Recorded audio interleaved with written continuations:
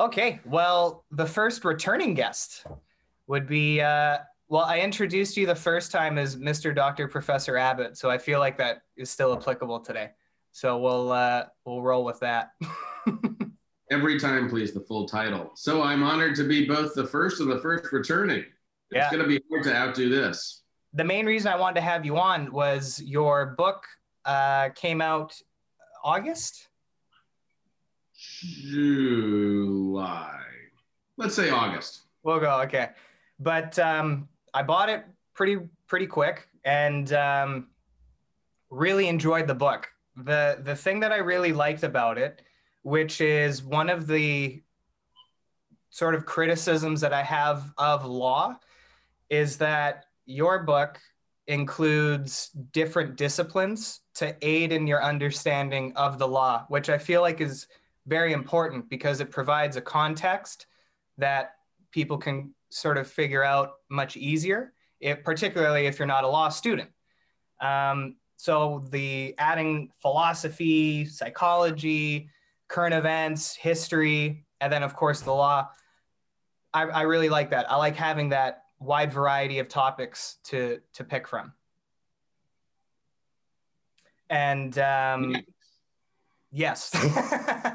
And yeah, so I just thought it would be great to have you back and kind of run through it. I know we talked a little bit about probably some of the stuff in the first podcast that's in the book, but we'll kind of run through the book and we'll leave room for some tangents and the usual nonsense. But most of it, I think, will just be kind of running through the book and talking a little bit about the parts that caught my eye a little bit.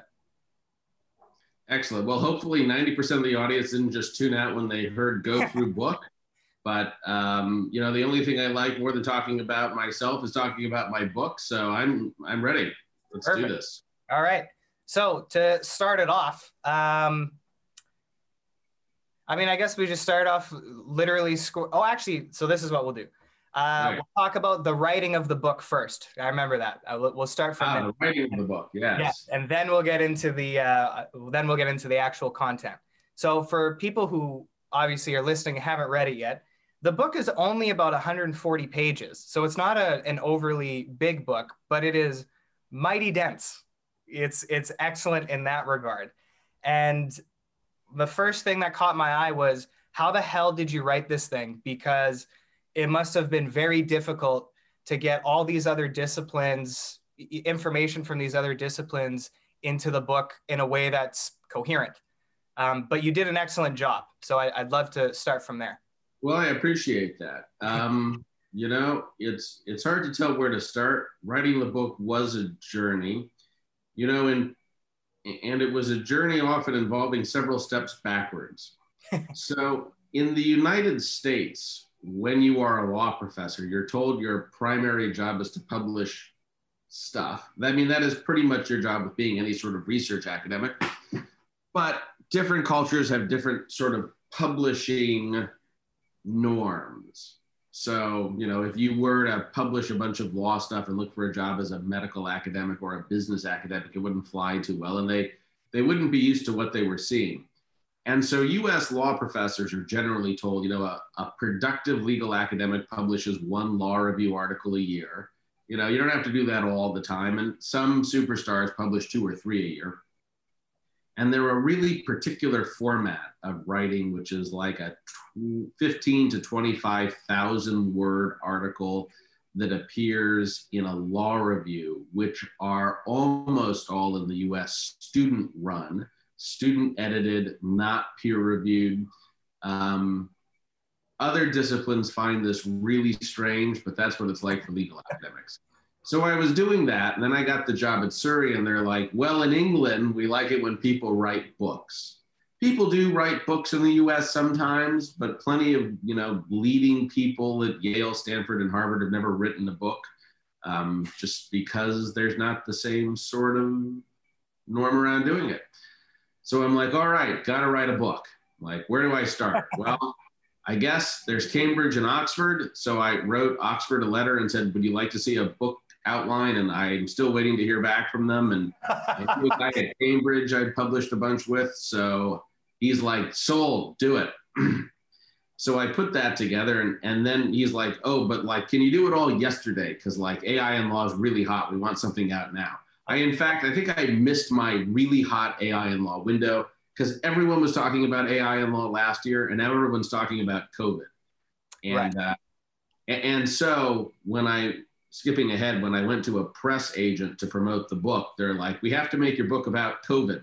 I'm like, okay, well, like all the things that AI can do with respect to COVID, which it can, so fair enough. So let's see, right? So then it was write a book, and I was planning to write a book kind of generally about AI and law and kind of going through each key theme about AI and law and my own take on it. So like AI and privacy, AI and data governance, AI and, administrative agencies, that sort of thing. And then I decided that a smart thing to do also would be to have more children. So 2 additional children were born during the time of the book, Ryan and Theodora. And it turns out that having small children and writing a book are not activities that necessarily mesh with you. So it was awfully hard for me to write this book from scratch, which was going to require an awful lot of work to not write something or to write something useful and original. But then I had another idea. I'd actually been researching AI and law, well, now for the past 6 or 7 years, but at the time, 3 or 4 years. And I'd written on AI and intellectual property, AI and tax law, AI and tort law. And it seemed actually, in kind of a rush to be productive, I would have these thoughts, I would put them in an article, I would put them out, I would go and talk about it, but I think more about it and I think, geez, if I could go back in time, I'd totally rewrite that thing, or at least moderately rewrite it. So the idea occurred to me that I could kind of synthesize all of the work that I had done and put it in the new book. And it would also give me a chance to kind of redo some of it. Not massively, but in ways that kind of make it more useful and make more sense. But to do that, I also had to find a theme in the past writings, unless it was just going to be like a collection of pre-published articles, which no one would want to read or publish. And the theme was really that even though I hadn't really thought about it like this at the time, as I was looking at how AI was stepping into the shoes of people, doing different activities, and how that kind of messed with laws designed to have people do these things, really that was what the whole book was talking about, or my whole research body, which was people and AI acting interchangeably and the impact that has on the law and the impact the law has on AI development. And so I brought that theme out and then kind of pushed that across the chapters and then worked with Alex Sarch to do a chapter on criminal law.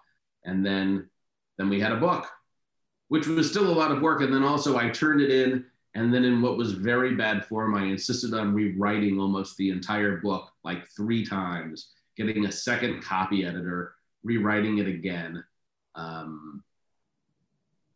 Not so much substantively, but just to make the book better. That's a lot of writing. My goodness. It was a lot of writing. And I'm not used to rewriting things so much. Well, I've never rewritten anything quite as much as the book. And still I read the book now and I'm like, if I could rewrite this one more time. But I'm pretty happy with where the book is, certainly substantively.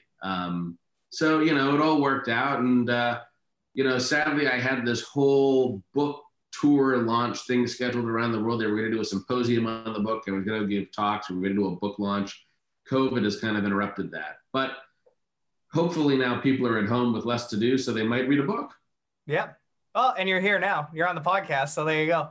Well, there you go. That is definitely working out. And, there are some advantages to COVID and doing speaking. Like at the end of last year, I spoke at a conference in Brazil and Russia and some other exotic places. And it takes like at least a few days.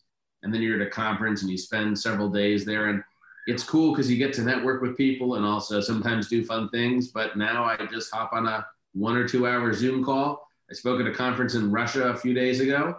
I didn't have to get a visa. I didn't have to fly in. I didn't have to get cold. I didn't have to wait in traffic. I just got on for an hour.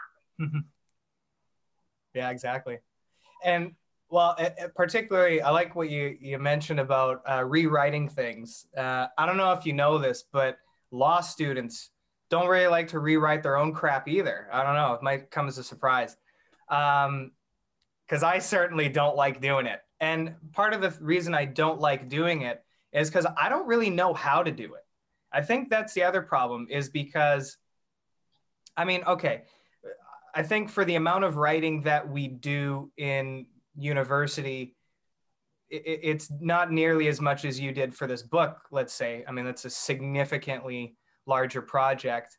So I feel like nobody's ever, the only person I've ever listened to talking about writing and rewriting is Jordan Peterson on his podcasts. He'll kind of throw in some info every now and then, but there's never really been anybody to kind of give, I mean, I understand it's subjective, but a rough step-by-step on this is sort of the process that you need to go by when it comes to rewriting and redrafting your work. And was that something that you had to learn basically just trial and error, or did you have a bit of guidance with that? No, I think it's pretty much all stuff I figured out on the fly. You know, when I was an undergraduate myself, you know, people were often dismissive of majors like English and literature and communications. And I ended up doing science myself, although I did a fair number of liberal arts classes. But as a lawyer, writing and writing well is, for many lawyers, such a very important part of their job, not just as an academic writing law review articles, but writing briefs to a court, writing contracts for a transaction. The ability to write well is really a very critical one. And, you know, it is something that not that many lawyers are that great at, and it's unfortunate. Not necessarily that I'm that great at it, but I have a better sense of how to write something the first time around, right? Which is not just that you start writing and you see where something goes, but that you really sit down and you do an outline and you know, decide what you want to say, you decide what your key points are, and then you do essentially a paragraph by paragraph breakdown and figure out, you know, what is each paragraph saying? How does it contribute to my larger point? And how does this fit into a theme? You know, and that is something that I have come around to doing largely. Alex and I did that for our last law review article. You know, rewriting it is, I guess, just, you know, things change when you write them, and you could kind of do a backwards constructive outline and see what your points are and whether they still work together and still work together that way. But you know, students, well, speaking of students writing exams, students are always tempted to write more on exams. And students are often tempted when they don't know what they're talking about to just start writing stuff. Like, here's a bunch of rules kind of related to the question you're asking, but not actually addressing the question. You know, actually addressing the question can be a pretty succinct exercise. And so I think, you know, one then should go back and try and be ruthless about, you know, are there any needless paragraphs or sentences here that are not directly making the point that I want to make? Are there any needless words in this sentence? I read things out loud. In fact, I'm going to do an audible book with the book. I was going to do this before, but I can't get a studio open with my friend who does this. He's in LA and COVID, but you know, reading it out loud helps, because sometimes you read a sentence out loud and you think, well, first, no one would speak this way. And second, I don't know what I just said. So that was a whole bunch of not thought out in advance, random points about writing and rewriting things. If I was rewriting this, right, I'd have that all there, and I think we need to shift some things around here and trim a bit. Right. And yeah. the lady student would just kind of leave that be and go off to the next thing. Yeah. Yeah, exactly. Right. Yeah. Well, it's funny because actually, if getting an audiobook for this book would be excellent. Because a lot of this stuff, obviously, because you were one of my professors, not a lot of the information, but definitely some of the information I read, and I'm like, oh yeah, I remember him saying that in a lecture. So it does have that it's palatable enough that you don't have to be a law student. You don't have to be any university student to understand it, but there's definitely a difference with learning from reading it yourself and somebody funneling that into your head through an audiobook. Right. Well, I mean, so 2 points on that. One was I tried to strike a weird middle ground with this book between being a book that legal academics would appreciate, which was, I suppose, my core audience, but also being a book that just anyone might want to read or find interesting. I, see in airport bookstores when I'm walking through books on kind of AI sometime, and I read them, and sometimes they're good and sometimes they're not. And I thought, well, no reason this couldn't be one of those books. So I mean, that was what it was, an attempt to both be of interest to sort of people who aren't lawyers or legal academics. Well, what was the other thing you were saying? I got distracted by the audience.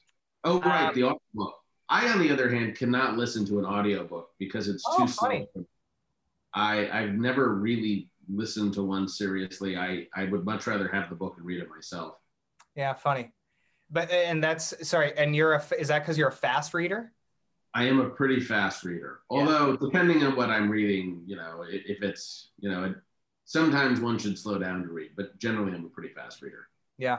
See, it's funny because I'm an exceptionally fast reader. I've actually been learning to read faster the last few months, but I at least retain it. So I guess it's working out well. But yeah, there's something about the audiobook, but I'm a real podcast fan. So that might be why it's kind of a lateral move between an audiobook and a podcast. So maybe I'm a bit biased. I don't know why, but I guess it's probably good that you like podcasts. Yeah, exactly. Right.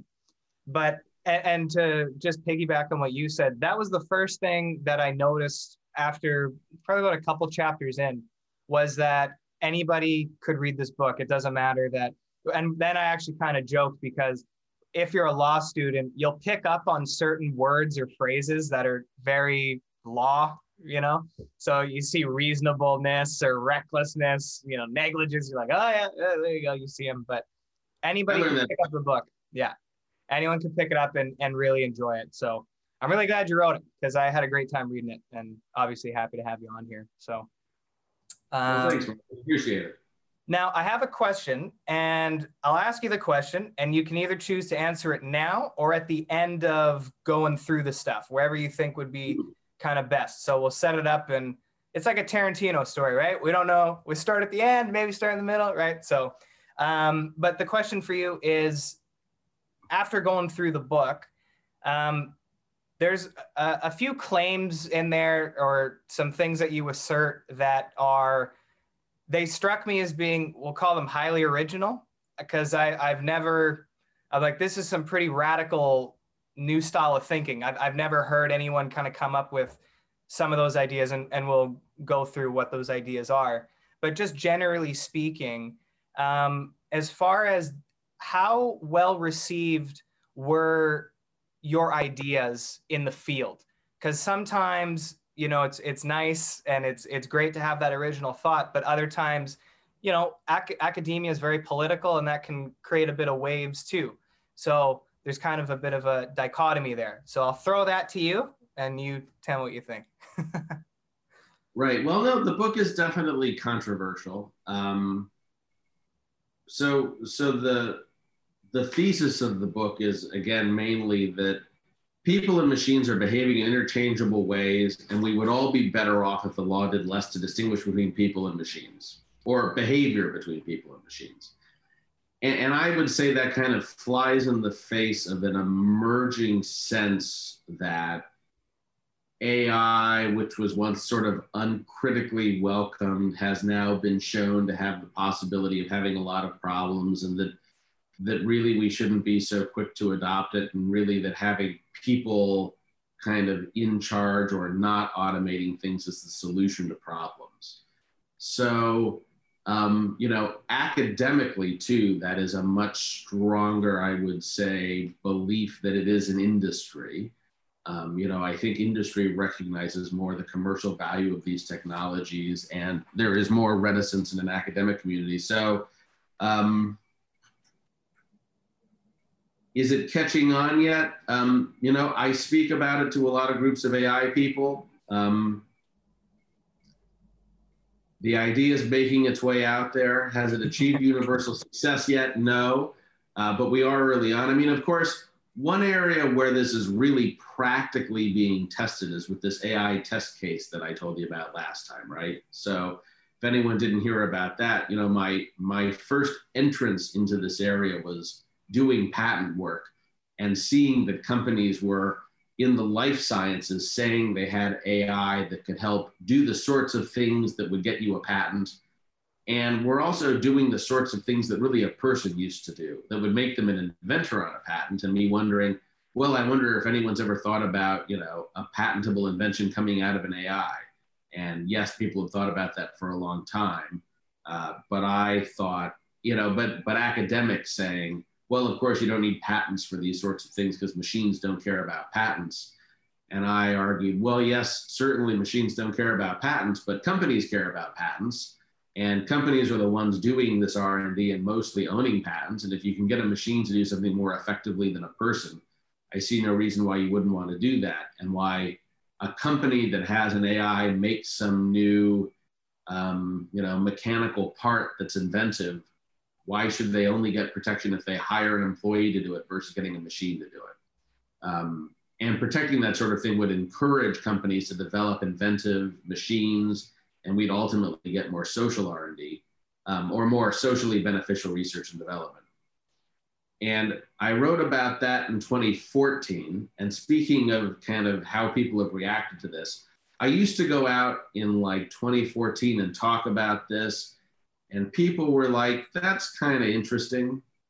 And now I talk about it, and people are concerned that it's a problem for their business, right? And not a problem for their business that they're like turning problems over to machines and machines are doing all the work, but you know, they're doing more with machines, they're doing more with interdisciplinary groups of people, they're doing more with other companies, and the boundaries between what makes a inventor are getting less clear. And this really kind of got a powerful case study last year from Siemens, which started publicly talking about the fact that they'd had some, you know, not sure what the right word is, but engineering designs that were inventive that the patent attorneys at the company wanted to file for patents on. And the human engineers all said, we're not willing to put our names on this. The machine did all of the design work. You know, there's really nothing here that would have qualified us to be an inventor, right? And so this takes it from kind of academic people saying, oh, we can have machines do this stuff, to a Fortune 500 company saying, this is a real problem for us. And, you know, anecdotally, other Fortune 500 companies have talked to me and said, you know, what do you think we should do about this? So it's at least a concern that isn't, you know, something that's purely academic. And so we filed 2 test cases for patents made by an AI without, we argue, a human exhibiting traditional inventorship criteria. And we can talk about how that happened if it's of interest. But we announced that in August of 2019. And really, this has kind of become the sexy new patent case, in part because people like talking about cases. You know, the last one was the monkey case, the monkey selfies. Yeah. And now we've got the Dabbas cases. And this has been really controversial in the patent community. WIPO, the World Intellectual Property Organization, is doing a conversation on AI and IP. The UK IPO just launched a consultation for views on this. The US PTO just launched a consultation. And I'd say a lot of people are saying, you know, first, this isn't really an issue yet because you don't have artificial general intelligence, which is this idea of a machine that could think and do anything a person could do. Well, actually, that's kind of large for their position, right? This isn't an issue yet. And even if it was, you know, you'd never want to grant a patent for something like this because patents are about encouraging human ingenuity, and this could lead to all sorts of bad things. You know, I think, though, my own view is that's a pretty fundamental misunderstanding of the technology. So the US Patent and Trademark Office rejected our application, and I just filed a complaint in Eastern District of Virginia in district court challenging this rejection. And my response to that basically is 2 things. You know, one, the idea that a machine can't think really depends on what you mean by think. Mm-hmm. If you mean think like a person, yeah, a machine doesn't think like a person. But if you mean, you give it an input and it generates an output without a person doing anything inventive, and the output is patentable. Well, that it can do. And it's really not clear if you're talking about thinking what the difference between A and B is there. I mean, we don't really know what people are thinking about or are doing when they're thinking. So it's not clear that a machine is doing something functionally the same. And if you wanted to take it out of function and get to process, it's not really clear that there's any sort of meaningful difference between what the two are doing, at least from the perspective of generating inventions, right? And that's probably the more important reason, I think, why it shouldn't matter, which is, so one is, can a machine think? The answer is, well, it depends what you mean by think. And the second is, and why should we care? Because if the purpose of patent law is to have more inventions, or at least that's kind of the key reason behind it, why should we care if a machine is thinking or not? Strangely enough, you mentioned kind of bringing in all sorts of disciplines into this. It's interesting for me. One of the things that I, read a few times for this book is Alan Turing's paper on, what has become the Turing test, but he called the imitation game. And he proposed in this paper to address the question that people were asking in the 1940s, can a machine think? Right? And some people were arguing that really functionally it does more or less what a person does. And he pointed off off the bat, this is a question no one should care about. First, we don't know how people think. We don't even know that other people think. We just sort of engage in a polite convention that other people think, and we don't question it too much. And we have something in mind when we think about people thinking. But really, what should matter from a computer science perspective is, can you get a machine to behave in the way that a thinking person would behave? And if you couldn't tell the difference between the two, then functionally a machine is thinking. And I think that's what we have here 60 years later with inventions. It's funny when, especially with the law, it's always funny because just because the law says something, people just take that like, okay, but why? Like, think about it for more than just what it is. Like, why, how did the law develop the way it is, and what was the reasoning for it? And it's funny how, in what you're talking about, how, well, a machine can or can't think. And it's like, yeah, but what do people do? So we can't even, we just accept that, okay, it is what it is, and that's okay. And not to go off on too much of a tangent, but I did a podcast that will get released with this series with a gentleman who has 2 autistic boys, and quite severely autistic.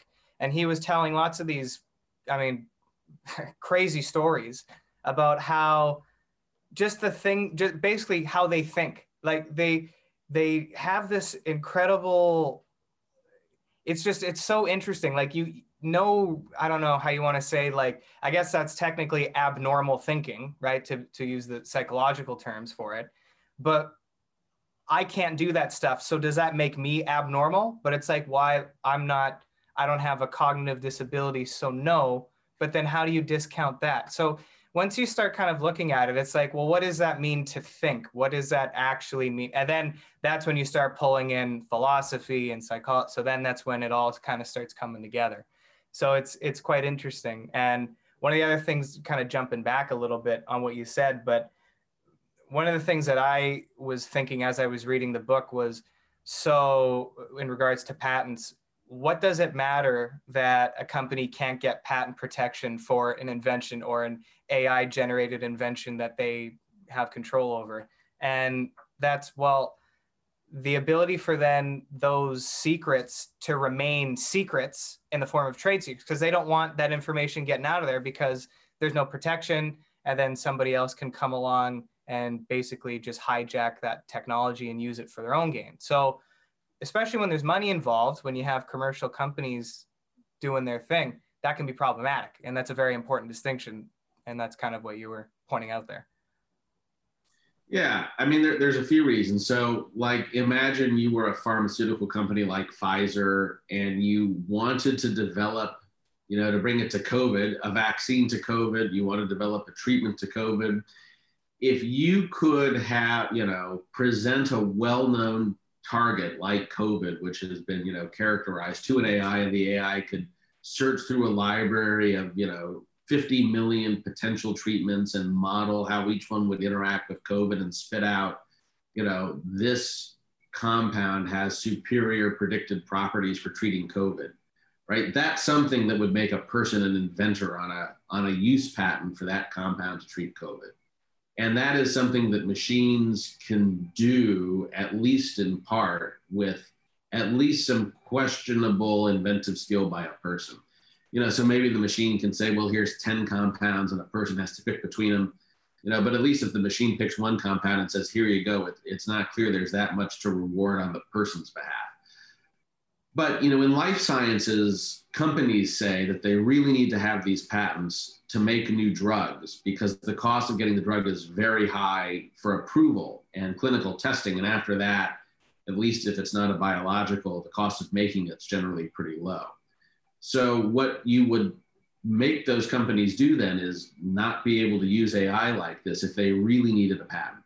Now, a company like that really couldn't rely on trade secret protection because they'd have to disclose the compound. But if you go into some other industries where there isn't such a norm around, or where they have the ability to either patent or keep something secret, the default position is that when someone has a commercially valuable invention, we want them to publish it in a patent. We want the public to have access to that. They get a 20-year monopoly of sorts, but then at the end of it, everyone has access to it. And we don't want someone doing what Coca-Cola has done and keeping that secret indefinitely. Now, there are a lot of fair criticisms of the patent system, and I'm not necessarily disagreeing with any of those. I'm more just sort of pointing out that, some people don't like patents at all. Some people think we need different sorts of patent protection. And my point is really, well, whether or not that's true, it really doesn't matter as between a person and a machine doing something, how you would want to encourage or protect that activity. Speaking of me being controversial, I do think I have the benefit of having time on my side. So it was interesting when I first started asking, has anyone thought about this? The earliest paper that really talked about it was in 1969. A guy named Carl Mild, who I looked online and appears to still be a public speaker, although I reached out to him and didn't get a response. And, maybe the website's a little old, but he was active about 10 years ago. He wrote a paper saying, could a machine be an inventor in 1969? Wow. And said, clearly legislators at the time kind of weren't thinking about this when they wrote, the Patent Act in 1965, kind of the most recent one. I think 1965, I'd have to check the date. But, and now he had to hang in there for 40 more years. Wait a minute. No, 50 more years. And now we're finally getting a legal test case on the question. So if you hang in there long enough, I'm pretty confident that 50 years from now, people will look back at this and say, how did people ever debate that this was an issue? Even if it's not so clear now. But frankly, I figured out that either way I win because, I can just keep waiting and either it'll happen or if it never does, I just have to keep waiting. Yeah, yeah, exactly. Yeah, that's 1969. Yeah. Man. Oh, right. And so you were asking, one of the things we try and get students to think about is to think about the law critically. And I'm glad to see you were exercising your critical skills, right? Not just saying, well, what is the laws, but why is it this way and what should it be? And so I had my debut as a solicitor advocate in our high court case with our rejections from the UK IPO, which are different than kind of our rejections elsewhere, all of which are being appealed because in the UK, for the court, well, firstly, for the patent office, they struck me in their opinion as being really rather sympathetic to our position and didn't even say, we disagree that you should be able to list an AI as an inventor or the owner should be able to own it. They said, I think it's time to have a look at patent law. And in fact, they're launching their new consultation on views. But they said, but the Patents Act is really very clear. You couldn't list an AI as an inventor. And two, in high court, the issue was not, should an AI be an inventor? Should we be able to obtain these sorts of patents? The judge there also said he was quite sympathetic to both of those positions. The question is, what does the Patents Act say? And also everyone agreed that in writing the Patents Act, no one had even thought about what you would do if you didn't have a traditional human inventor. But the court's reasoning in that case was, effectively the word person is used in this one sentence, and a machine does not fall within the ordinary meaning of a person, and so we're going to say essentially you can't get a patent for this. Although the court then did really, to me, surprisingly say, we think the solution to this is that you could deem a machine's owner the inventor.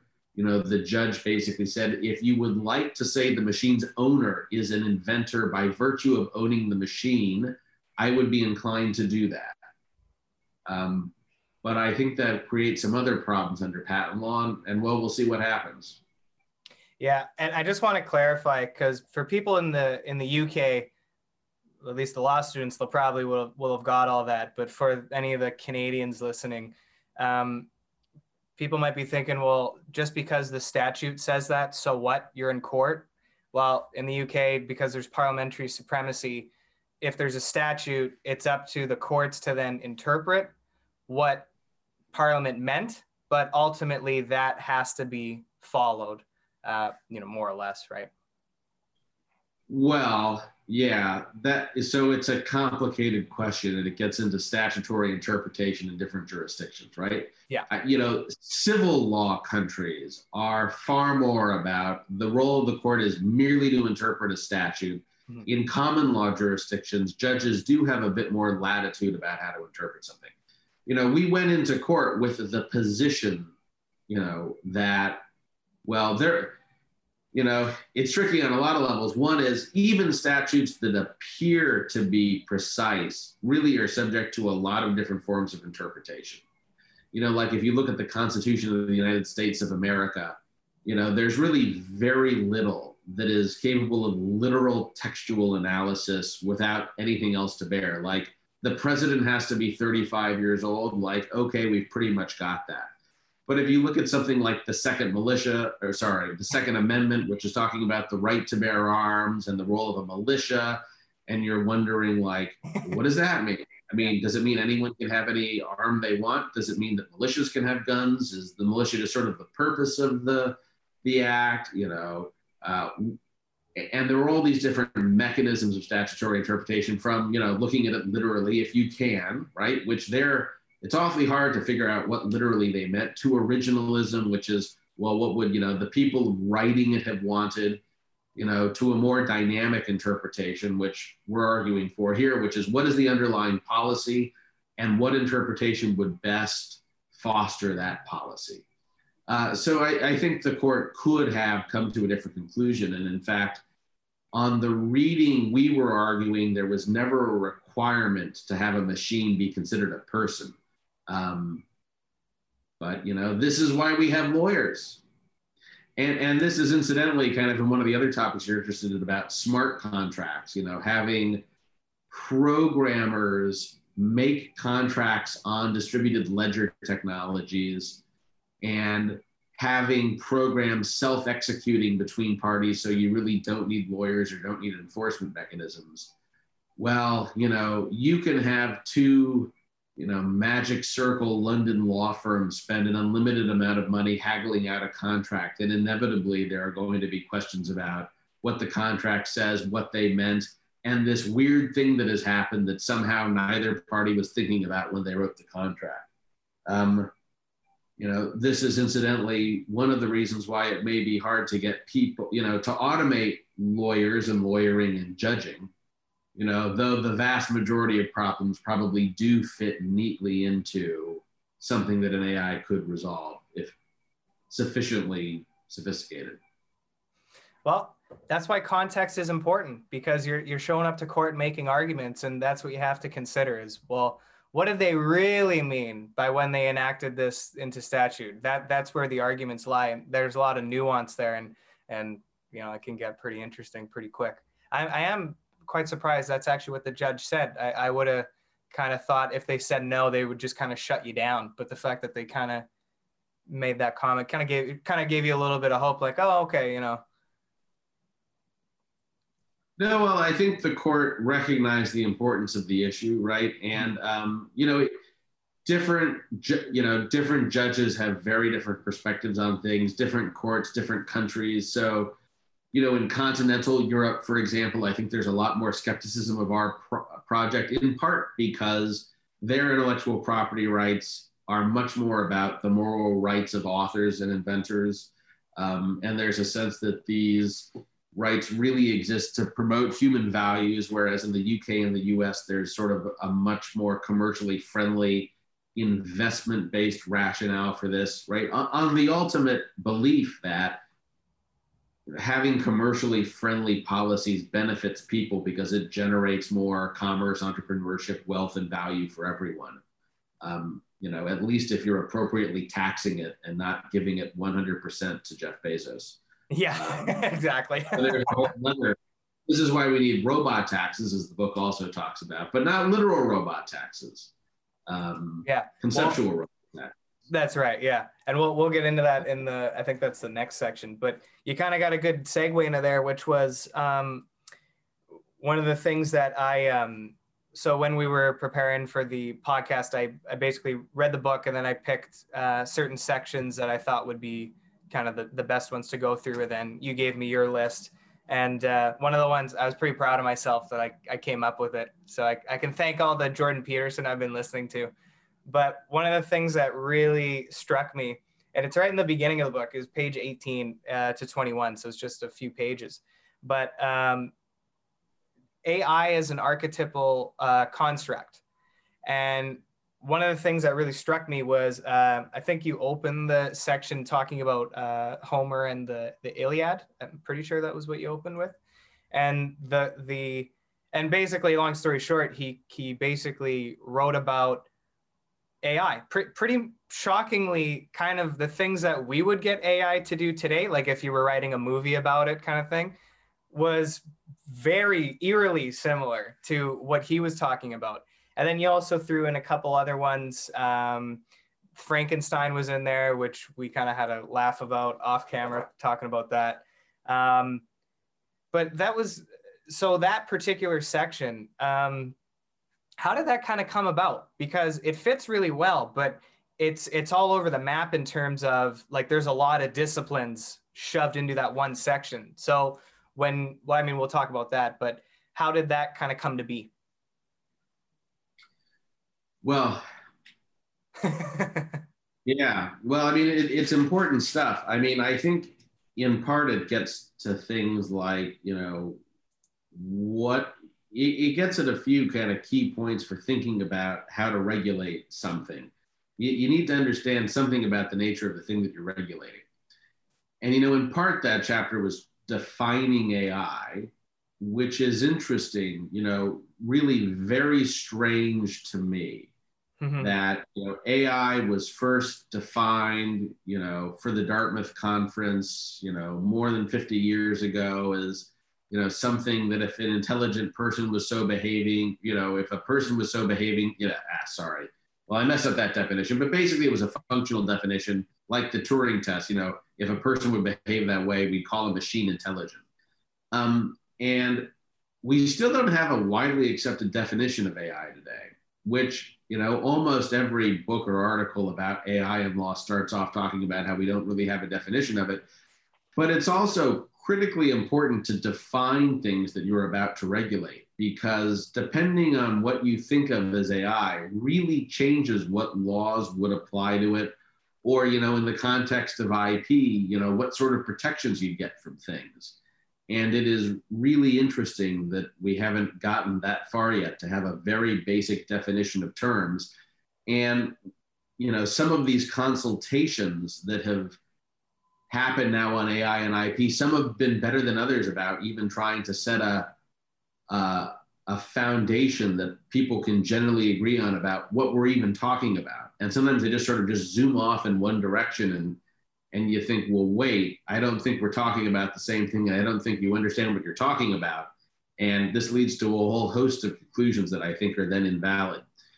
That is part of it. And, there's a lot of different ways of looking and thinking about that, even in terms of, say, thinking about whether an AI thinks, right? I think the result should be functional, but, one could ask biologically biologically and mechanically, what's going on in a person, what's going on in a machine, and how different they are, right? And then in terms of asking what's going on in a person, there's a lot of ways of thinking about that too. There is both a biomedical perspective on what happens in the brain, and there is some level of understanding we have on that. There are also philosophical, religious, and spiritual ways of looking at whether a person is thinking. And some people are guided by religious or spiritual values around the nature of thought, which also gets into interesting questions about, can animals think?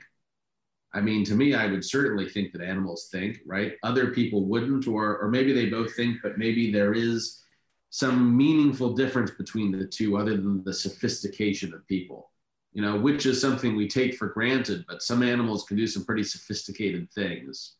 And for example, it would probably be impossible to have an animal invent something, but it is definitely possible to have an animal interchange for a human author for copyright, right? As you'll remember learning about in copyright, we have to have something be an original intellectual creation. But the bar for that is very low. I'm just sitting here talking, and this has copyright protection because I'm coming up with it. And animals can speak, and elephants can paint, and paint better than some people can paint.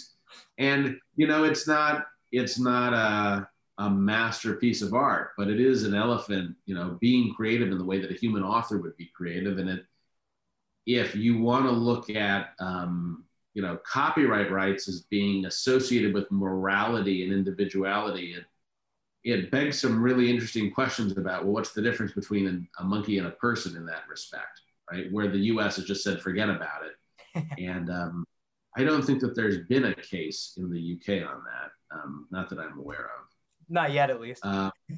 Not yet, at least. You're giving me ideas. I do like test cases. The Homer is interesting because, almost all of the issues that lawyers are now thinking about was thought of first by science fiction writers. Isaac Asimov anticipated just about any of the interesting ethical quandaries one could have with a robot doing something, and this was, again, decades often before I was born. And it is also interesting that if you just keep looking further and further back, so too as someone else had basically a similar sort of idea. And, even though they didn't have the means of doing it, a lot of these same ethical questions came up in, religious or historical or cultural contexts over thousands of years related to AI. And the same sort of things are playing out, not that far from the Iliad to the Terminator. On top of which, I was going to say something else about that, but then I forgot. We'll leave it there. Sure. Yeah. Well, and that's kind of one of the funny things is that, and as I'm burning through Jordan Peterson's entire Bible series. So I was raised Catholic, and it's kind of funny. I'm learning more about the Bible now than I did all my years in Catholic school. I can tell you that much. But even, I'm not going to mention it because I don't want to start stepping out of turn too far because I don't have the confidence to be doing that or the understanding at this point. But even in listening to some of the later episodes going through the biblical stories, which are thousands of years old going back, you can start picking up certain archetypes and motifs that are, from back then. And we like to think that we're so smart nowadays. All those guys living in caves didn't know what the hell they were talking about. Look how smart we are. It's like, yeah, look how smart we are, right? And that's kind of funny because that actually relates to even I think one of the later sections when the rapid rate of technological growth just in the last 50 years, and you go through that the iPhone has more, basically is got a lot more going on than the Apollo 11 rocket that went up to the moon. And it's like, and then you start thinking about that, and it's like, and what do we do with all this amazing technology? Instagram, just all this stuff that, yes, there's lots of good things that we can, this is awesome that we can use technology to have a podcast where you're quite far away from where I am right now, but we're able to do this and hopefully create something positive out of this. Or, you can spend 40 minutes looking at memes or, Instagram models, right? It's like, yeah, we're all advanced. Yes, I guess Steve Jobs probably wasn't thinking about Instagram when he was doing his work, but some of that is exciting. I mean, yes, so to that extent, I suppose with all of these technological advances, we've had some unforeseen developments, which I think makes it kind of interesting. We don't know what the future will hold. Even if I were to try and predict what technology would do and what social impact would come from that from decades, I'd be off. And who would have seen QAnon coming? But I guess that just leaves us something to be excited about. Well, and even the way that COVID has had a huge, I mean, obviously everybody talks about that, but I mean, think about this. I mean, who knows how long this is going to go on for? And then the implications that will arise from that in pretty much every discipline, law included. Just shit happens, right? And you have to adapt. Yeah, COVID's probably not going anywhere too quickly. It's a complex thing to design a vaccine for. And then you've got to find manufacturing capabilities for hundreds of millions or billions of doses of it, assuming you've got an effective vaccine that has, lasting impact. Yeah, could have done without COVID. Yeah, exactly. Right. Although, it's hardly our first pandemic if you look at it historically, just sort of the first real one in living memory. Mm-hmm. It's a fun time. It's a fun year. But good and eventful year. Yes, exactly. Right. One of the things, one of my favorite modules up at Surrey was tax law with IRA. Surprisingly, because tax just scares the shit out of me. As soon as I hear that, I just shut down. It's just intimidating. If you don't pay taxes? Yeah, I just, hey, Ma, Dad, can you take care of this for me? They do all the hard work for me there. But oh, that's nice. Yeah, exactly, right? And you talk a lot about which you wouldn't think would be important, and then you read a few paragraphs and you're like, oh shit, yeah, this is pretty important. As far as AI and the relationship with tax policy.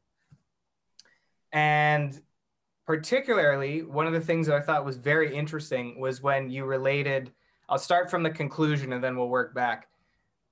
You mentioned that the money used from taxing automation could actually hypothetically, could go towards contributing to universal basic income if that's how things play out. So that's how that chapter concludes. And then I think we'll work backwards and kind of going through that. So two of the themes that you talk about are, I'm just looking at my notes here, by the way, if you see me looking down, but tax neutrality and non-neutrality. So I'll throw the ball over to you if you want to dive into those. Yeah, right. So, there's an existing body of scholarship on labor, and a couple kind of key reports that generated a lot of buzz, several years ago, basically arguing that we were going to face widespread unemployment due to advances in AI. And it's not a new sort of thing that people have been concerned about. I mean, people were concerned about that during the first industrial revolution. And people were concerned about that back in the 1950s and 60s, with manufacturing automation and with, computers. And again, with personal computers, people were concerned about it. And it turned out, on the one hand, never to be that valid of a concern, because automation did take away a lot of jobs, but ended up creating more jobs than it destroyed. So, around the turn of the 19th century, about 40% of people worked in agriculture as workers, and now it's closer to 3%, but we don't have 38% unemployment. Those people have found new jobs. Agriculture is way more productive, and everyone's really benefited. Although, it has been a rough process, and people who are put out of work, it is scant consolation to them that on the whole, the economy is going to improve, and someday there's going to be more jobs when they are out of a job and unable to support themselves. So that's sort of a best case scenario, that even if we do find all these new jobs for people, it's still really results in a few people not doing too well, right? And option two is, well, we've never really had something that is like artificial general intelligence, right? So if you ever did have artificial general intelligence, which is to say a machine that could do anything a person could do, right, functionally, you'd have a real problem, because from a labor perspective, because you could copy that artificial general intelligence at almost no cost, have it operate at almost no cost, and if it could do just about anything a person could do, well, it's not that clear what just about everyone would be needed to do, because you could have a machine do it almost costlessly. But even if we stick with narrow artificial intelligence, which is just AI that could do sort of specific tasks, the level of task that AI can do never goes down. Once it masters a task, it always has that mastery or better, right? And there's only a certain number of tasks that we really have people do. And so even without hitting artificial general intelligence, we might hit a point someday where you just have AI that can do enough. You don't really need all those extra people for it. And we're not there yet. And people are really across the board on when we'll get AGI. Some people think we'll never get AGI, or when AI will get to the point that it can result in widespread automation. But if you did have that problem, you'd have a lot of people, you'd have more value and wealth for society, but a lot of people out of jobs. And what would you do about that besides nothing? And, what pretty much everyone can agree on is it would be good to train people with new job skills, right? That takes money, though. And then if you really didn't have all these other new jobs for people, what would you do there? Well, it seems like if we just don't have jobs for people, the only real solution is a universal basic income, which is the government just pays everyone regardless of their circumstances. And, that takes a lot of money.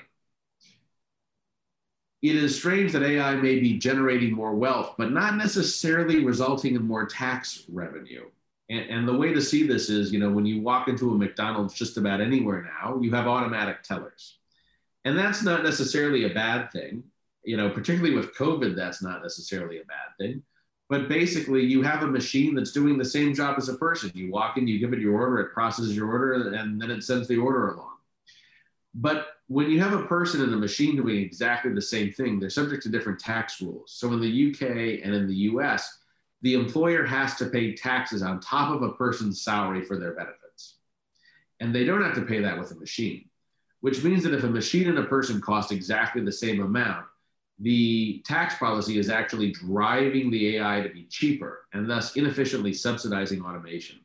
And there are other provisions of the tax code that do that. They're a little more complicated, but they have to do with when you can claim deductions and things of that nature. The point just being that we really hadn't designed a tax code with automation in mind. And with automation, it's driving things a bit out of whack. And if one had a neutral tax code so that a person was not disadvantaged compared to an AI, then a business should only automate where it makes sense for them from non-tax reasons and not to save on taxes, which isn't socially useful. The other problem is that almost all of our revenue comes in one way or another from labor taxes. So almost all tax revenue is in the US, from payroll taxes, which are withholdings on people's income, and then income taxes, which again taxes money that they've made largely through employment. Business taxes, corporate taxes, make up now about 9% of the tax base. And so if you replace that person at McDonald's, you lose their payroll taxes, they don't pay income taxes, and maybe McDonald's gets more profitable, and maybe it actually doesn't even get more profitable. But either way, a very small amount of the money it's saving gets remitted as tax revenue. And so widespread automation might really harm our tax collections, which, while no one likes paying taxes, represent kind of our aggregate social wealth for spending on the well-being of a state and its citizens, and pays for things like healthcare, education, and military defense. And if what we're going to need to do with widespread automation, or even to alleviate individual circumstances from automation, is to retrain people and provide the benefits, you may not have the money to do that. So what I think we should do is have a more neutral tax code where we don't tax robots, because it would be very difficult to do that. It would be very expensive to do that, and it would produce some bad outcomes. But to say, we've always taxed labor because we think it's easier to tax labor, and we think that labor is less mobile than capital, because we think, oh, if we tax capital, people won't invest in the United States, they'll go invest in Europe. That we start taxing capital more. And I think it, is not an entirely valid argument to say that, well, you can't tax capital because it discourages investment and it encourages money to leave. There's no tax on capital in the Cayman Islands, and you don't see everyone rushing to invest in businesses over there. The US has a very large developed market. People will develop here because they get returns on investment, because they have infrastructure, because they have stable court systems and rule of law. And most people aren't going to choose not to invest their capital, or if they're spending it, really, that's fine too. That's also generating tax revenue. This was really discussed a lot during the last presidential election, mostly by Andrew Yang, who was talking a lot about, well, kind of seemed like it was sort of the only thing he was talking about, but someone was talking about it. Is that I mean, okay, he was talking about some different stuff, but a little bit of that stuff was at least in the public sphere. Is that, because I haven't been following anything news related since March, but with the new, yeah, I know, pretty shocking, right? Yeah, no way, man, too negative. I'm focusing on me, can't deal with it. But is any of this stuff being discussed at all with Dumb and Dumber, Trump and Biden at all, or is it just kind of more of a cat fight and that's kind of about it? Well, right. Andrew Yang was this presidential election, but he was in the presidential primaries for Democratic president. And yes, this was like his issue. Mm-hmm. I mean, one, that the machines were coming and would take all our jobs, and two, that regardless of that, right now we needed universal basic income. There were, Elizabeth Warren and Bernie Sanders, and him were, I think, kind of leading the pack in proposing more progressive tax policies. And, between them, you had a difference of opinion about how best to achieve that. Is it through a wealth tax? Was it through a universal basic income? Was it for higher income tax rates on businesses or on high earners?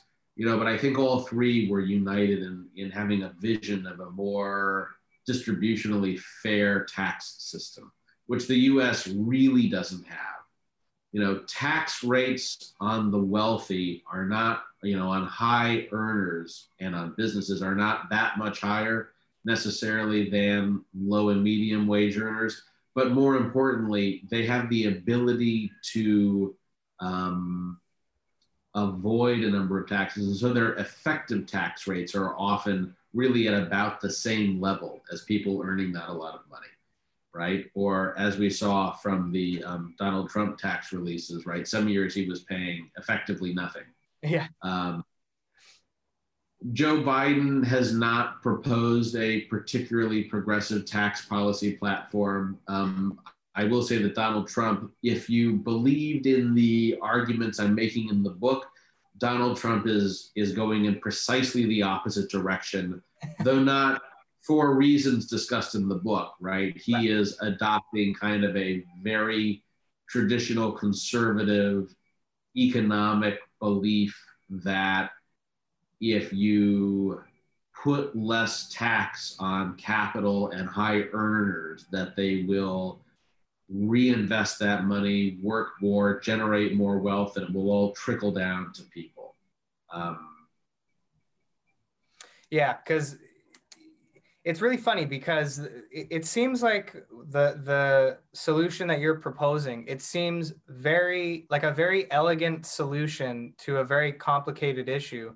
But just in the sense that if you accept the hypothesis, which it seems to be the case, that robots are going to start replacing more and more human laborers, that you make that transition as far as tax policy is neutral so that it mitigates the negative blowback from switching over. That seems to make a lot of sense, right? And other than you, are there any other jurisdictions or politicians or whoever you want to say that is it kind of getting headway, or because if they're not talking about it in the States, then they're talking about it in the States. Well, I mean, firstly, Andrew Yang was talking about it a lot. And I think the idea of a robot tax really entered the public consciousness in 2017 when Bill Gates said, we ought to think about doing something like this. And, the European Parliament had an expert report which proposed a potential robot tax. And then they decided not to do that, right, in the name of discouraging investment and innovation. But people are definitely talking about it. And I think even in the Democratic primaries, kind of the broader issue of how egalitarian we want our tax base to be received a lot of attention. So, if we had had a different Democratic presidential nominee, right? If Warren or Biden or Yang had been the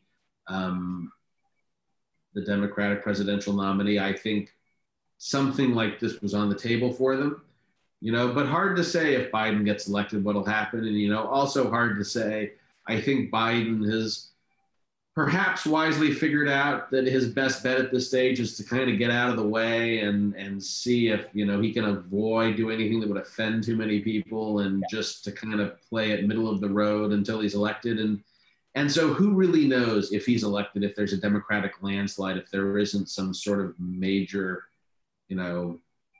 tax legislation, but hard to say. It is in any case something that was a key issue in the primaries. Mm-hmm.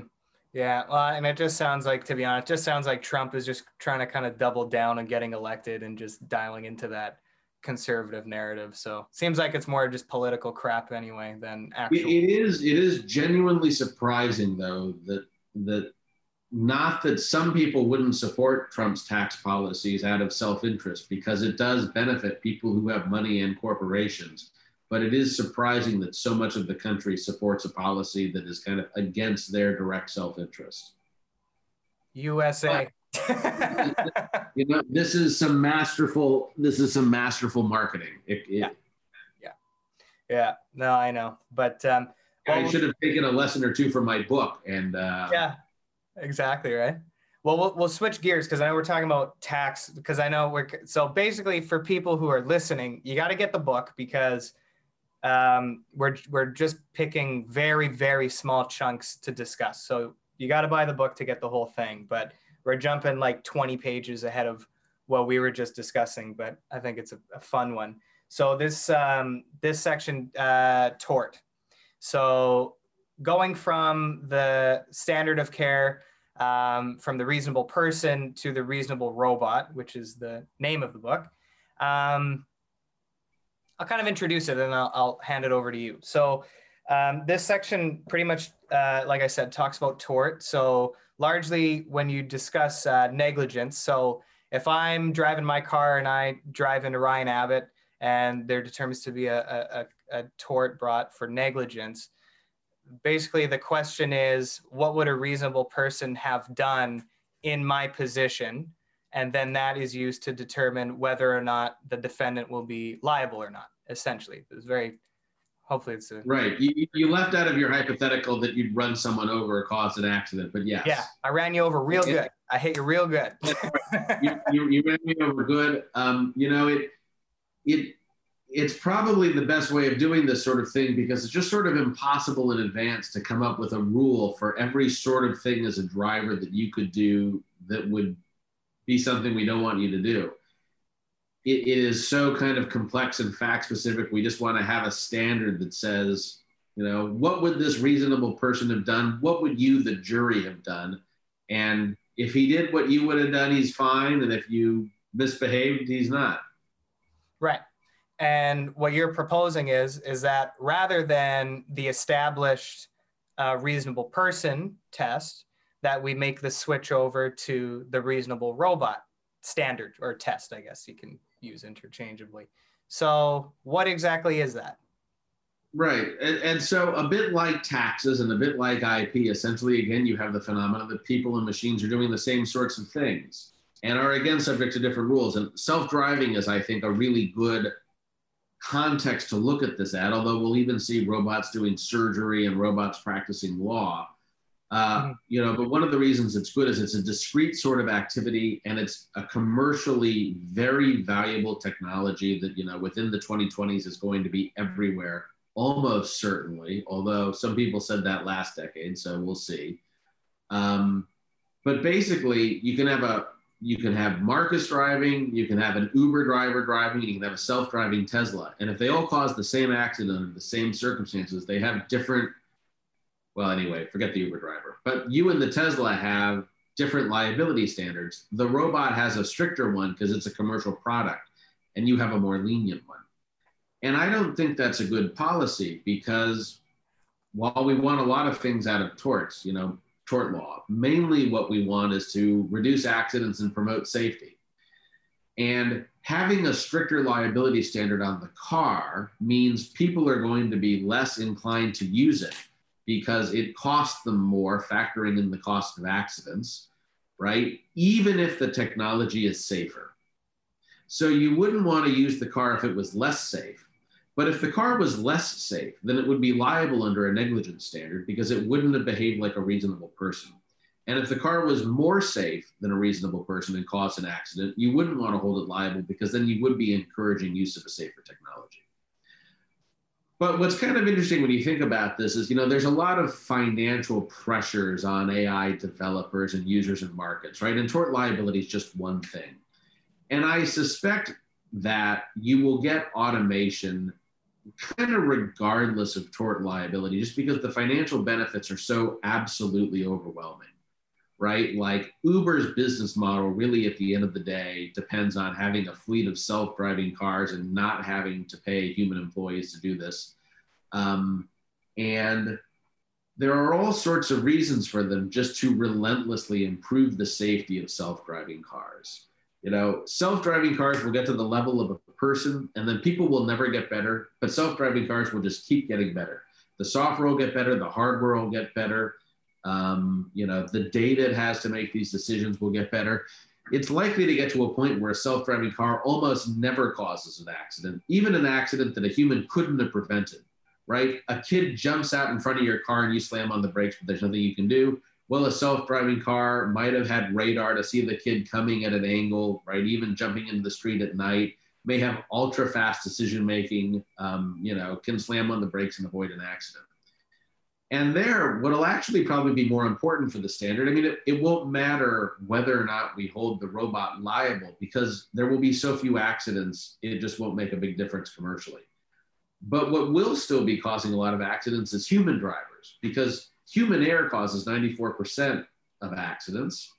And then we'll have a choice between sharing a road between you and a car and a Tesla that wouldn't have hit me. And at that point, what do we do about it? And one solution that Elon Musk has proposed and some others is, well, we should ban human driving, which has a certain appeal to it. Driving is kind of dangerous and there isn't a good substitute for it right now. But if we had self-driving cars everywhere, we wouldn't need to expose people to that sort of risk. On the other hand, that does seem to take something valuable away from us. But if we held people to the standard of a machine, then you can drive all you want. But if you cause an accident that machine wouldn't have caused, why shouldn't you be liable for the harm you caused? Why should I, as a victim, have to suffer from you choosing to create this danger? Yeah, and it raises obviously the obvious issue of autonomy as well, because, well, okay, obviously right now the technology hasn't evolved, hasn't been around long enough yet to just ban all human drivers. It's not practical now. It's a fun thing to say and it's a fun thing to think about, but that might not be too far off. I think that's sort of what people are missing is that, I don't think it would be outlandish in the next 10, 20 years to maybe not necessarily a ban, but certainly it's not going to make sense for me to hop in my car and drive because the risks associated with it are just going to, why would you do that? It just doesn't make sense. You don't hold a loaded gun to your face. You just don't do stuff like that, because the chances of something not working out for you are pretty high. So if it turns into a situation where it just doesn't make practical sense anymore to hop in your car and to drive around, I guess you could sort of rely on the fact that it's infringing a basic human right in as far as autonomy goes. But what are your thoughts on that? Right. Well, I mean, a lot of these decisions do involve, balancing different normative goals, and you can't necessarily have everything. I mean, the idea of banning human drivers, I don't think it's that outlandish. It's hard to tell how quickly and how well these technologies will develop. Again, speaking of Elon Musk, he said last decade, oh, we'll have these in all Teslas and they'll be driving themselves by 2019, right? A number of companies predicted in the next couple of years they were going to have really fully self-driving cars. Although with COVID, I guess we'll give them a bit of a force majeure extension on it. But again, it could happen very quickly, because once a self-driving car outperforms a person, you've already hit that benchmark. Every future car will outperform a person, and we're probably not that far away from it. And they will only get much better, and people will never get much better. And on the one hand, it does take something away to people to say you can't drive, but on the other, it costs 30,000 lives a year. So, someone has to decide whether whether this particular element of human freedom is worth the lives of 30,000 people a year, or in the world, 1 million people a year die from auto accidents. And just to be clear, I'm not saying that I'm in favor of banning human driving. I think kind of a happy medium is you adopt this standard where you get to decide whether to drive, but the risks of driving are on you. You cause an accident, you're liable for it. Right now, in some sense, it's an odd system that says we want negligence. You could also have a tort system which basically says you're strictly liable for any harms that you cause. So why shouldn't, if you run me over, you be liable for that, regardless of whether you were driving with reasonable care? Well, again, right now it's because we do want to encourage people to drive. It is a socially useful activity. There isn't a great alternative. And as long as you're behaving as a reasonably prudent person, we wouldn't want to penalize you. But now we'll have another option. Yeah. Well, and that kind of whole framework for this is a tort scenario. So talking about liability in that sense, but for one of the things in the sections of the book that I actually had a bit of a tough time understanding. So I'm glad that I get to ask the question to you now. As far as punishing AI crime, I had a bit of a tough time with that one. So I thought that would be fun to kind of go through. And you start off that section just sort of generally talking about, every law student will laugh at this one, but HLA Hart's 5 criteria for that, and or 5 factors for that. And so I got a kick out of that. And I'm like, oh yeah, I remember that. But jurisprudence. That's right, yeah. But yeah, just kind of running through that. So we kind of understand what it means to hold either AI or humans liable in that tort sense. But how does that relate in a criminal sense? How do we conceptualize that from a criminal perspective? Right. Well, so most areas of the law are at least arguably pretty focused on consequentialist or utilitarian outcomes, which is to say, if I make the legal rule this, what will the outcome be? And then I want a rule that promotes the best sort of outcome. So for example, with tax law, we want a law that, the tax on this will be this, the tax on this will be this, and thus we will generate enough revenue. We will not be unfair in who we're taxing. We will encourage certain sorts of activities we want to encourage. In tort law, it's, I'll have liability standards be this, and then we'll reduce accidents, we'll compensate victims, we won't unduly restrict economically productive activity. In IP law, it's, we want with patents to encourage innovation. We want with copyright to encourage creative production. Criminal law is probably, the branch of law that is most concerned with deontological reasons for doing things. In other words, we're not just doing things because we think they have good outcomes. We're doing things because we think they're the right thing to do. And you do have that a bit in other areas of the law, but most of all in criminal law. And for that reason, criminal law is particularly concerned not just with someone's behavior, which is also normally what the law focuses on for a variety of reasons that are good, but also on someone's intrinsic motivations for doing something. With IP, we often don't care, what was an inventor thinking, or why did they do something? We just care, did they invent something, or when you run me over, we don't generally ask, what were you thinking when you ran me over? Just, was it reasonable or was it not? But with criminal law, we usually do ask that. And so we usually require not only that someone has done some sort of bad thing, perhaps even the sort of thing that would constitute a tort, like running me over, right? But that you had some sort of particularly bad mindset, like you wanted to run me over, or at least you kind of weren't paying any attention at all to the road and like were indifferent to the fact that you might well run me over. And it raises interesting questions, at least philosophical ones, when you have machines that are behaving like people, but certainly not necessarily with the same sort of intrinsic motivations for doing things, right? And so it begs the interesting question of, well, if a machine functionally committed a crime, would it make any sense, or could you hold a machine liable for committing a crime, right? Or would that be something that we would want to do? And I'm not in favor of doing that, and the book kind of goes through why that is, but it does, I think, shed some fascinating light on why it is that we hold people liable for crimes and why it is that we hold companies liable for crimes, because it's not that outlandish, even though it seems ridiculous, like saying we should tax robots, you should have robot inventors, you should convict a robot of a crime.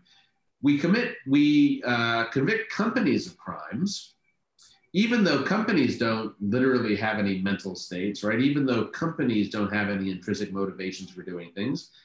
And that's done on a few different reasons. I mean, critics of this can say, look, a company is composed of people who are agents of the company. And it's really wrong to hold a company liable for a crime. Anytime you convict a company of a crime, there's really a person there who you should be convicting instead. So, for, some company committing insider trading, there was really just someone in there who made the decision to do that. For some company illegally marketing drugs to doctors, there was really some sales rep in there who was doing it.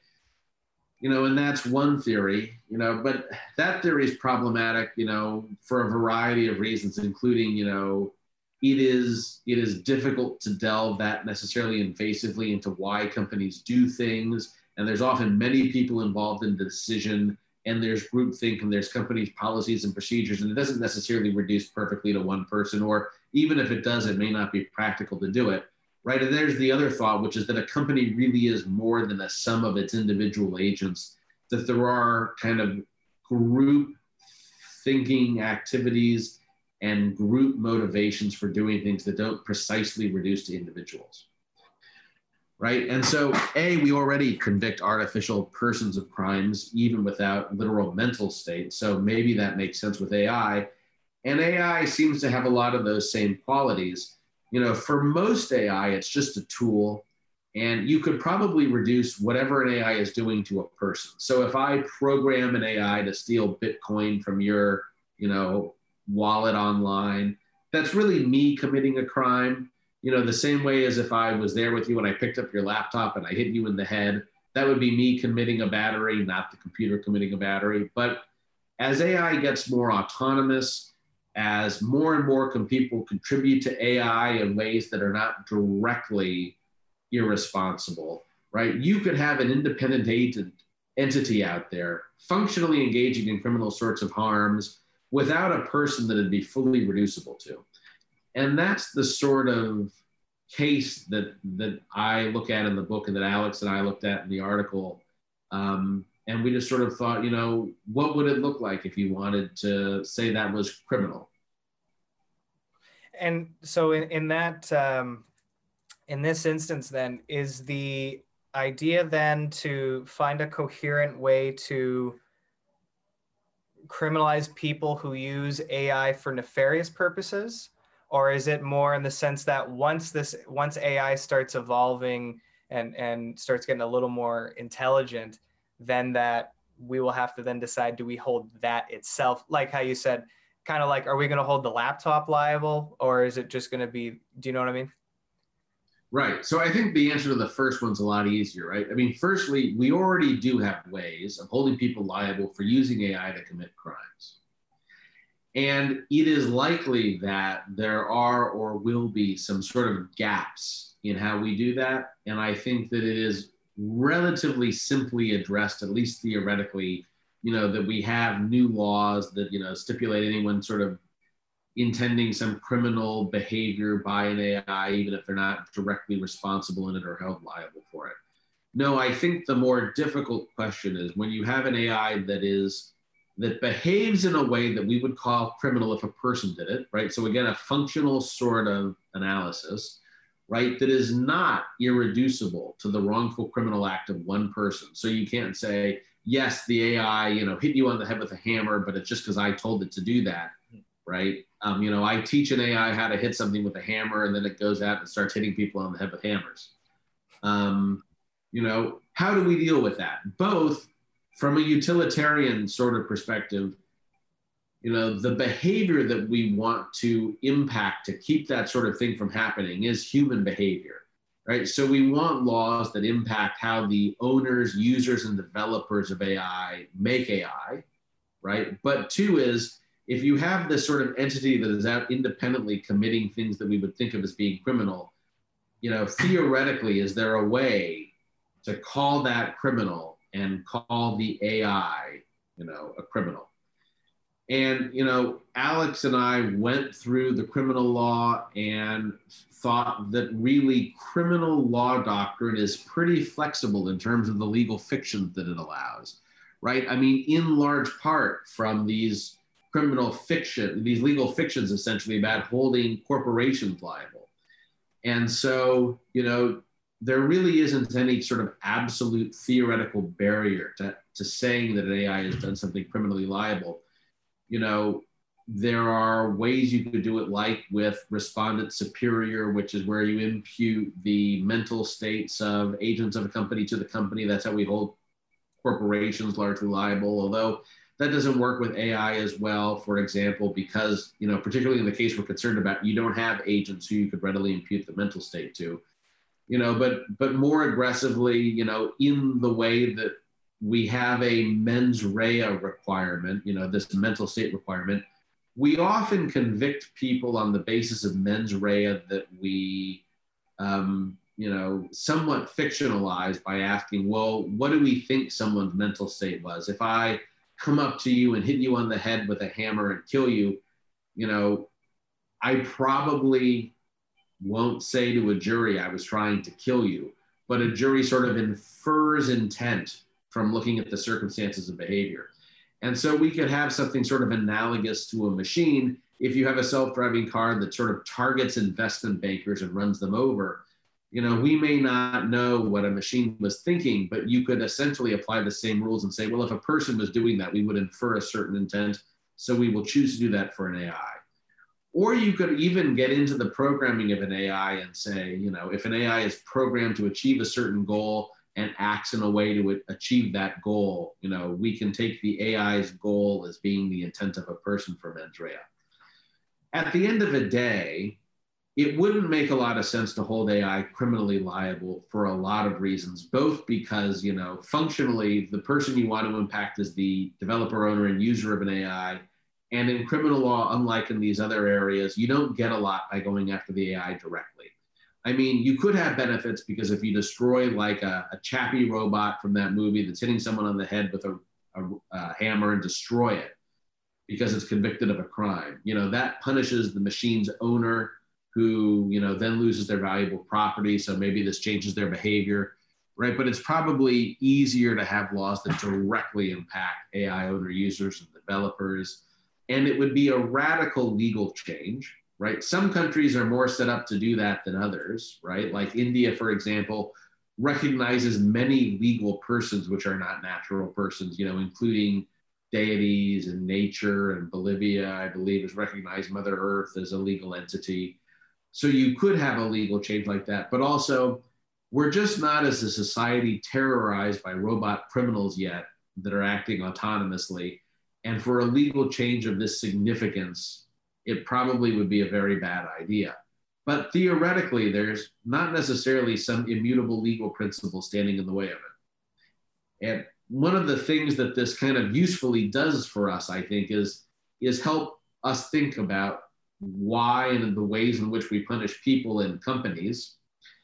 And if, in the case of AI robots, what we're really concerned about is more of a utilitarian basis, which is prohibiting antisocial behavior, than a deontological reason of punishing someone or being morally culpable, then maybe that suggests we should do less to criminalize mental states, which would particularly argue against like thought crimes where, anything you do in furtherance of a terrorist intent is a crime. We're really delving invasively and maybe not that effectively into someone's rationale for doing some things. So keeping the sort of the ethical and the moral questions aside and the mens rea stuff aside, largely the question when it comes to punishment or whether or not to punish, I guess, is largely a question of reducibility then, if I got that part? Well, I was saying that if everything a robot does is reducible to the act of a person, just the way that if everything a company does is reducible to the act of a person, there's a lot less need for a separate legal doctrine of punishing a robot or a company. Because then you could just say, well, what do I need this for? Let me just punish the person. And, when you punish a company, you get some innocent spillover. So, ultimately, when companies get convicted of crimes, the real victims of that are company shareholders. And if it's, say, like a publicly traded company, the people who own shares, the pension funds that own shares, they didn't have anything to do with the crime being committed, but they're the one at the end of the day who are suffering financially from it. You might say it would be much cleaner if we could find the executive at the company who authorized the illegal act and we just punish that person, right? Because why should the shareholders suffer? Similarly for robots, if you can always find someone who programmed a machine to do a bad thing, I think there's a lot less need to end up even trying to go against the machine. Although there are expressive benefits to doing that. So for example, one reason we punish is to show that we are punishing and to vindicate and reaffirm the rights of victims. So, if you got run over by a self-driving car that targeted Canadians, we might want to say, we're going to punish this car because this sort of behavior, even by a robot, just isn't acceptable in civilized society, and we're going to make a statement, right? That cuts both ways. It also cuts the way that someone thinks, well, you're also kind of treating the car like a person, and I'm not so happy with the idea that we're doing that. And this may further kind of result in people anthropomorphizing AI activity because AI behaves like a person, but AI is not like a person. And that does sometimes mean we need different rules for it. That actually makes a lot of sense. I was actually very nervous to talk about that section because I'm like, oh God, I didn't really understand it. But no, that actually makes a lot of sense. And it's funny when you talk about making a statement because the law does that a lot. Where you'll look at, particularly when we did criminal law, and you'll look at the justifications as to why the court decided the way it did, and you're like, logically that doesn't really make sense.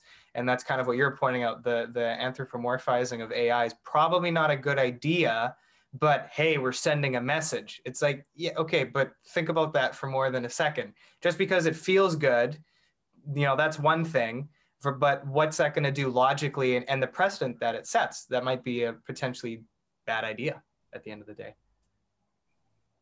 Right. Well, and this gets to the sort of long-standing concerns about punishing someone because it's just or because it's expedient, and giving into mob justice. So we probably wouldn't want to punish a robot just because the public demands it. That would not be furthering the beneficially normative goals of criminal law. That's why I got to say, man, out of all the areas of law, criminal law is just my absolute favorite, because you can throw in so much of the philosophy, and it's just really, even just the deontological perspectives. Because people just think, oh, punishment's punishment. And it's like, no. But there's actually very specific areas of thought, and some overlap too, about the reasoning behind that. It gets very interesting. Well, it does. And while we're speaking about it at all, there is a difference between a criminal conviction and punishment. So you talked about Hart's criteria for what punishment is, but another question is, could you even punish an AI? And again, like, does an AI think? It depends on how you define punishment. And Hart requires punishment to have, something that is effectively kind of subjectively negatively felt. Mm-hmm. And so, yes, you could destroy a machine, but it wouldn't interpret this as it being punished, because a machine is indifferent to its own existence. Now, that too really gets to some fundamental questions about how we punish people. So, for example, there was a Norwegian mass murderer whose name I can't pronounce, but who shot a number of people in recent years as a political statement, and he wanted to go to prison. He wanted to go to prison to further his own political agenda. Right.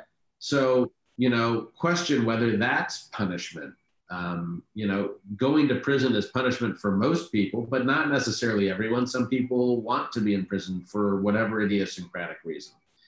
And so question whether you could ever really punish something like AI at all. This gets back to really ancient Greek philosophers like Aristotle, who thought that, trees or plants could be excellent to the extent that they achieve their biological function. That's an excellent tree and that one is not. Philippa Foot more recently is a philosopher who echoed some of those statements. And so maybe you could say, well, an AI is designed to do this, so if you prevent it from doing it, you're punishing it, right? And other philosophers more recently have said, yeah, we say like that's an excellent tree, but really to mean, that something has a characteristic goodness or badness, it has to have subjective feelings. So, a dog you could punish and it could subjectively feel something, but, a tree is pretty indifferent to whether it's cut over or not, right? And so maybe you just simply couldn't punish an AI. It wouldn't feel it as punishment, but we could at least call it punishment for expressive reasons, and we could at least convict it of a crime. Well, and then that's when you can, sorry. Oh, no, go ahead. Oh, no, I was just going to say, and that's what, there's just a bit of a delay there, but that's when you can start relying on those legal fictions, because then that's what allows you to conceptualize those abstract ideas in that way, where it kind of makes logical sense. That was all I was going to say. No, that was well said. So I guess we'll go over kind of like the last section. We've been talking a lot about why the ideas in the book are good, and, well, like a good lawyer, right? We always have to think about, well, maybe some of these ideas are not so good, and this is why. One of the things that you highlighted right away was that, and actually I have a note here that says paper clips. I can't remember why. I can't remember I think, yeah, you seem to remember what it is, but remember the paperclip. Yeah, it made me laugh. So we'll talk about the paperclip thing. But just one of the notes that I have is that, actually, this is a direct quote. So while AI might identify and solve problems that society is unaware of, it obviously might also cause harm in unpredictable ways. And I guess we can just start there. Right. Well, this gets a lot. So this gets at the idea that, people think AI is going to cause harm and going to cause harm in ways people wouldn't cause harm. And your paperclip example was a thought experiment by Nick Bostrom, who said, you may tell an AI that you want it to make paper clips, but if you develop a powerful enough AI, it may, start a war to make paper clips or take over all the resources of the earth. And yes, an AI isn't going to just wake up one day and decide it wants to eliminate humans. But if you're not careful and you give it enough power, AI doesn't have common sense or a moral compass. And, you have to be careful about things like that. And I certainly think that's true. There's no arguing with it. But, I think that people and machines really are held to a double standard for things like this and for things like bias. And I think if this year has shown us anything, it is that, people are capable of causing great harm. And one of the reasons that we have laws is to restrain people's ability to cause harm, to manage risk, and to have systems of checks and balances in place. And saying that we should have legally neutral laws between human and AI behavior isn't the same as saying we should deregulate AI, right? I mean, in fact, I think AI is already subject to regulations. They just may not be regulations people have really thought carefully about in the context of AI. But absolutely, you wouldn't want to build a super intelligent machine to make paperclips and set it loose without any restraint. But those same sorts of concerns you have are about, giving someone access to an unlimited number of nuclear weapons and setting them loose without constraints, right? We have systems and laws to constrain risk, and that sort of thing should apply to people as well as machines. And, I think that the risks that machines pose are not, as novel or unmanageable as people like to pretend. One area where AI has gotten a lot of flack has been in criminal decision making. So, the highest profile example being ProPublica's reporting on the Compass algorithm, which was helping judges make bail determinations. And, so that was an algorithm basically telling a judge, yes, let this person out with bail pending their trial, or don't. And ProPublica argued, well, this machine is making racially biased determinations, and the company said it wasn't. And, it was hard to tell in part because they didn't release the algorithm, right? And it was hard to tell why an algorithm was doing that. For that matter, it may not even be possible for them if it's based on machine learning and they kind of don't do an adequate dive into figuring out how it's structured.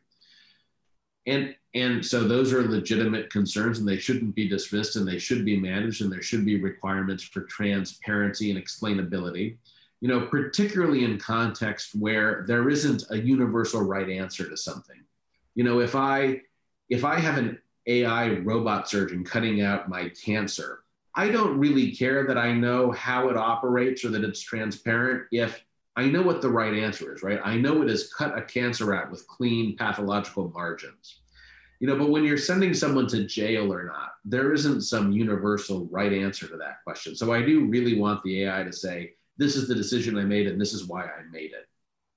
But people give AI a lot of criticism for bias, which it obviously often has and needs to be addressed, without addressing the fact that human judges have a lot of bias.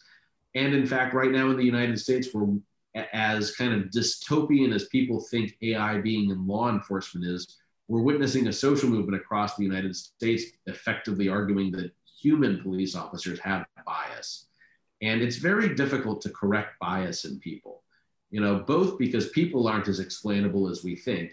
Rarely will a police officer say, well, I did that because I didn't like the person's gender or race. They'll come up with some explanation about why they did something. And two, they're not going to admit to being biased. And three, it is hard to correct these sort of long-standing beliefs. I think it's going to be a lot easier to correct machines when we detect that they have these biases. You can overwrite the way machines behave or put rules in that require them not to be biased. And so, AI may be at least a substantial part of the solution to bias in things like policing and judging. And I'm really rather optimistic about its potential. Although, right, just because it has the potential to be helpful doesn't mean that it will be. And this is why, indeed, we need laws and regulations to ensure that it's used for social good. Not to be either too optimistic or pessimistic of human nature. I mean, it certainly works both ways. People can have, people can be good people. People have moral compasses. People have common sense, right? All things AI can lose and so, doesn't have. And so there's a lot of risk with AI. But, there's this movement in Canada in particular to ban killer robots. And I don't have a strong feeling about killer robots, but I almost think that if Canada were to invade the United States and a soldier were to knock on the door of my house, I would rather have it be a robot soldier than a human soldier, because the robot soldier isn't going to be afraid for its own life. The robot soldier isn't going to act kind of out of base emotion or, do the sorts of things that some soldiers have done historically, not respecting the rule of law. The robot soldier may go haywire and kill everyone in the house, but, there are risks with both. And so to that point, it may well be that, it almost certainly will be that for the near and medium term future, you get the best sort of performance out of a hybrid of a person and a machine, right? And so you have people and machines working together, people contributing common sense and good judgment, and machines contributing consistency and a lack of bias. But we'll see how it plays out. Without necessarily saying whether a person or a machine is a better or worse choice for a particular task, I think really the answer to that is not essentially a bias between one or the other, but there is an objective answer to that. Which works better, and we should use that option, and we should have laws that don't artificially discriminate between which one is doing it. And, indeed, I think it's going to be a lot easier in areas where you do have clear answers to things than in areas, the last thing to be automated will be, probably among other, one of the last things to be automated will be human judging, but I think in large part too, just because it is so very subjective, how judges behave and our ability not to cede autonomy on things like that. It's going to be very interesting, at least in this field in the next 10, 20, 30 years, just the advances that we may or may not see, right? There's always going to be those crazy things that happen as well, but it's a very interesting field. But I'm really happy that you wrote this book. I really, really enjoyed reading it, and I'm really happy to have you come on again. Well, no, I appreciate you getting in all the kind words. I'm going to have to do something exciting for season 3 of your podcast. Yeah, exactly, right? MMA training with you or something. Exactly. Hopefully by then I'll be doing something exciting too. Already doing several exciting things. Right? Trying my best. But I know you have to go, so we'll wrap up here. And just in conclusion, obviously you and I have been talking a little bit about your book launch, but as far as I'll put a link up to, I think I bought it off Amazon, but I'll throw a couple links up for the book so people can get it themselves. But as far as press is going and events, what do you got going on the next kind of 6 months to a year as far as this book goes? Well, we're still trying to do the book symposium. We're debating doing it in person or just doing it virtually. And there's a number of book talks that I'm doing. I made a little website called thereasonablerobot.com or on ryanabbott.com. If someone wants to watch me give talks on the books, if someone hasn't had enough of me talking about the book after our podcast here, you can find links to it there. And I'm glad you'll be coming to the book launch, pandemic gods permitting. And otherwise, at some point up will come a link to an audiobook. If you want to read the book and then listen to the book on your morning jog, you're going to get a lot of book. No, it's awesome. Thanks again for doing this with me. I really appreciate it. This is number 2. We had technical difficulties the first time around. I felt terrible, but I'm glad it worked out. I think everything worked well, at least on my end it did. So hopefully when I play this back, everything's fine. And but anyway, thank you very much for popping in. I really appreciate it. I had a lot of fun. My pleasure. All right, we'll do it again soon.